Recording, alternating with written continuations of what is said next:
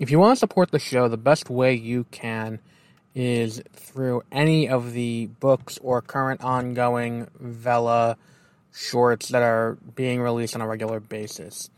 The easiest way to find this is to go to bit.ly/tmrbooks, and you'll have links there to everything.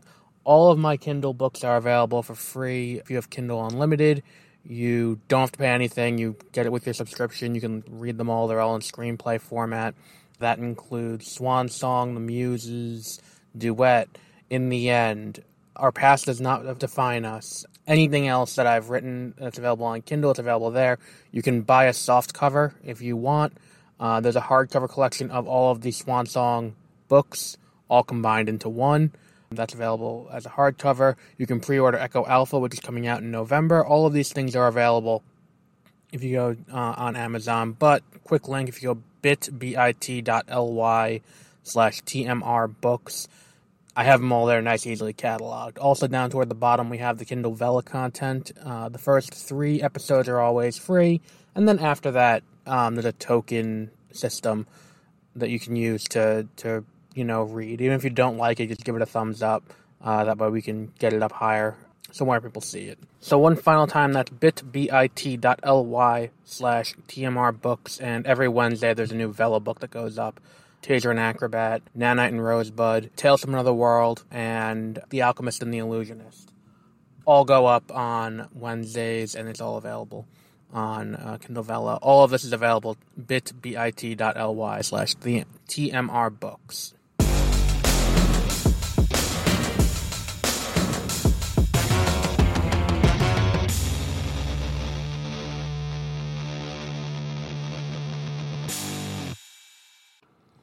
Welcome to Beware of Spoilers. I am Adam. I forgot this was coming out this week, which totally threw my entire week off. So let's discuss Star Wars Tempest Runner. I discussed Aphra, which was the last audio adventure from Star Wars. It was a story of Dr. Aphra's view of events from the Darth Vader comic from like Arc 1 and Arc 2, and then a little bit past and what she did going with the rebels. It was a pretty cool story. We're not here to talk about that. I also talked about Dooku Jedi Lost, the audio adventure telling the story of Dooku becoming the Count of Sereno and leaving the Jedi Order. Pretty cool. This one leaves a lot to be desired. It's a cool story. It's a story of taking place immediately after The Rising Storm, which is Cavan Scott's book we talked about a few months ago. It's interesting because it tells the story of Lorna D, who's one of the Tempest runners, getting captured and then kind of going undercover because she's afraid of what the Republic's going to do to her and what the other Nihil are going to do to her, knowing she's been captured because who she is and her role in the Nihil. So it's a cool story on that front. I have a problem with the execution, and I think it's more from a technical standpoint that makes the audio play, I don't want to say utterly unlistenable because that feels mean, but it is hard to get through, especially if you're doing it while you're doing other things. Because like for me, I listen to audiobooks and stuff like that while I'm working. My job allows me to have my headphones in all day, so while I'm doing my regular job, I'm also listening to audiobooks. So like I've been tearing through Dune. I'm up to Heretics. I've listened to some of the Twisted Tales from Disney. Star Wars I've been going through. A lot of science fiction and fantasy. So, I can do that. And I can get through this stuff. And there's some pretty weighty topics in some of this stuff. Like Exhalation is a heavy look at science fiction. Same with The Hidden Girl and Other Stories by Ken Liu.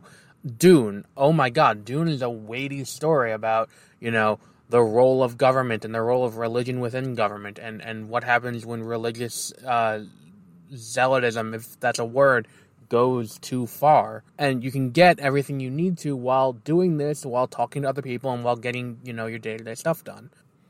Now, I'm not saying that this is a particularly weighty topic that you need to, sit there and, really contemplate, because it's a pretty straightforward story.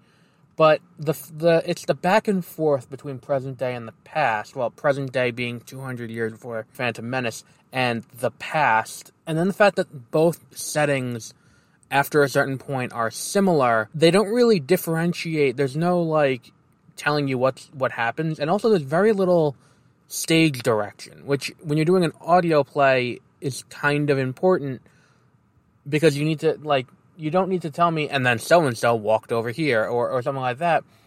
But, like, at one point, someone pulls a gun on someone and shoots someone, and there's no frame of reference for what's going on in that sequence. And it's not even like, oh, cool, it's a twist. It's like, oh, cool, a character entered the scene. If you're watching this as, like, a stage play, you would see that character enter the scene. And it's not like a twist in that, oh, we're not expecting this to happen. Well, kind of, because the character was presumed dead up until this point. But, like, I just don't understand, like, it feels like it was kind of, like, half-assed to an extent. Like, that feels like something that should have been better done. And I like this stuff. I am the mark. I'm the person that they need to hit when they're making these things. And it's like, look, you completely missed the mark to an extent.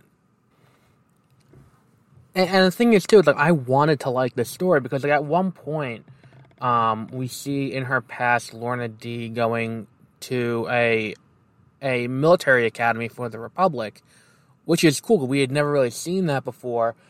In the new canon, I'm going to clarify that to make sure that no one gets pissy about that. And it's like we see all of this happening. We see all of this being explored and all of that. And then, especially when you look at, like, what she goes through there, and then juxtapose it with Zahn's Thrawn novel, where we talk about what Thrawn goes through in the Empire, and we see it's kind of an interesting juxtaposition, where it's like both of them are kind of immigrant stories to an extent, where both of them have a similar thing, where they're both refugees who came, from somewhere else. Thrawn wanted to go into the military academy and did, and then when faced with all of the setbacks and things that would do it, because this was what he wanted to do and what his end goal was to have this role within the Empire, we see him persevere, and he takes the racism that comes in stride. Lorna D, however, I mean, Twi'leks are not Chiss in that, no one had really heard of Chiss, and it's like, who the fuck is this guy? And also the Empire was also profoundly more overtly racist toward anyone who wasn't human, if not white human. So if we look at, like, in that regard, and we see her in this role, constantly being downtrodden as a refugee, and then we see her radicalized, it's a story of how radicalization occurs when we mistreat people based on who they are. And it's an interesting kind of thing where it's like, the entitled of those who believe that they deserve to be where they are versus her where she's there because she was sent there by the Jedi. It's an interesting kind of story to tell, but it's just in execution, it makes it hard to get through. And I think that's the ultimate misfire here, is that it's hard to get through. When they inevitably release the physical, hardcover, I'm going to pick it up and I'm going to see, like, are the scenes differentiated in a way that makes it easier to read, where it's like, if I'm listening to it, they're not differentiating where anything's happening or who's there or, like, past, future. It's like, things like that would make this book so much easier to get through than just, doing the story the way that they did. Because it's an interesting story. Especially when you take it in the context of the larger Star Wars universe. And I like it's an interesting kind of, way to go. I'd love to ask Cavan Scott how much of that was weighing on him when he wrote this, like, with, with the whole thing going on with, modern day, where how we treat refugees, and on top of it, like, comparing it with Thrawn, who got treated similarly, but Thrawn persevered in spite of that because he that was his goal. Meanwhile, Lorna D was kind of forced into it and didn't want to do. She was taken into the Republic and then kind of forced onto this track that she didn't want to do, and then she ends up doing, whatever it was she did.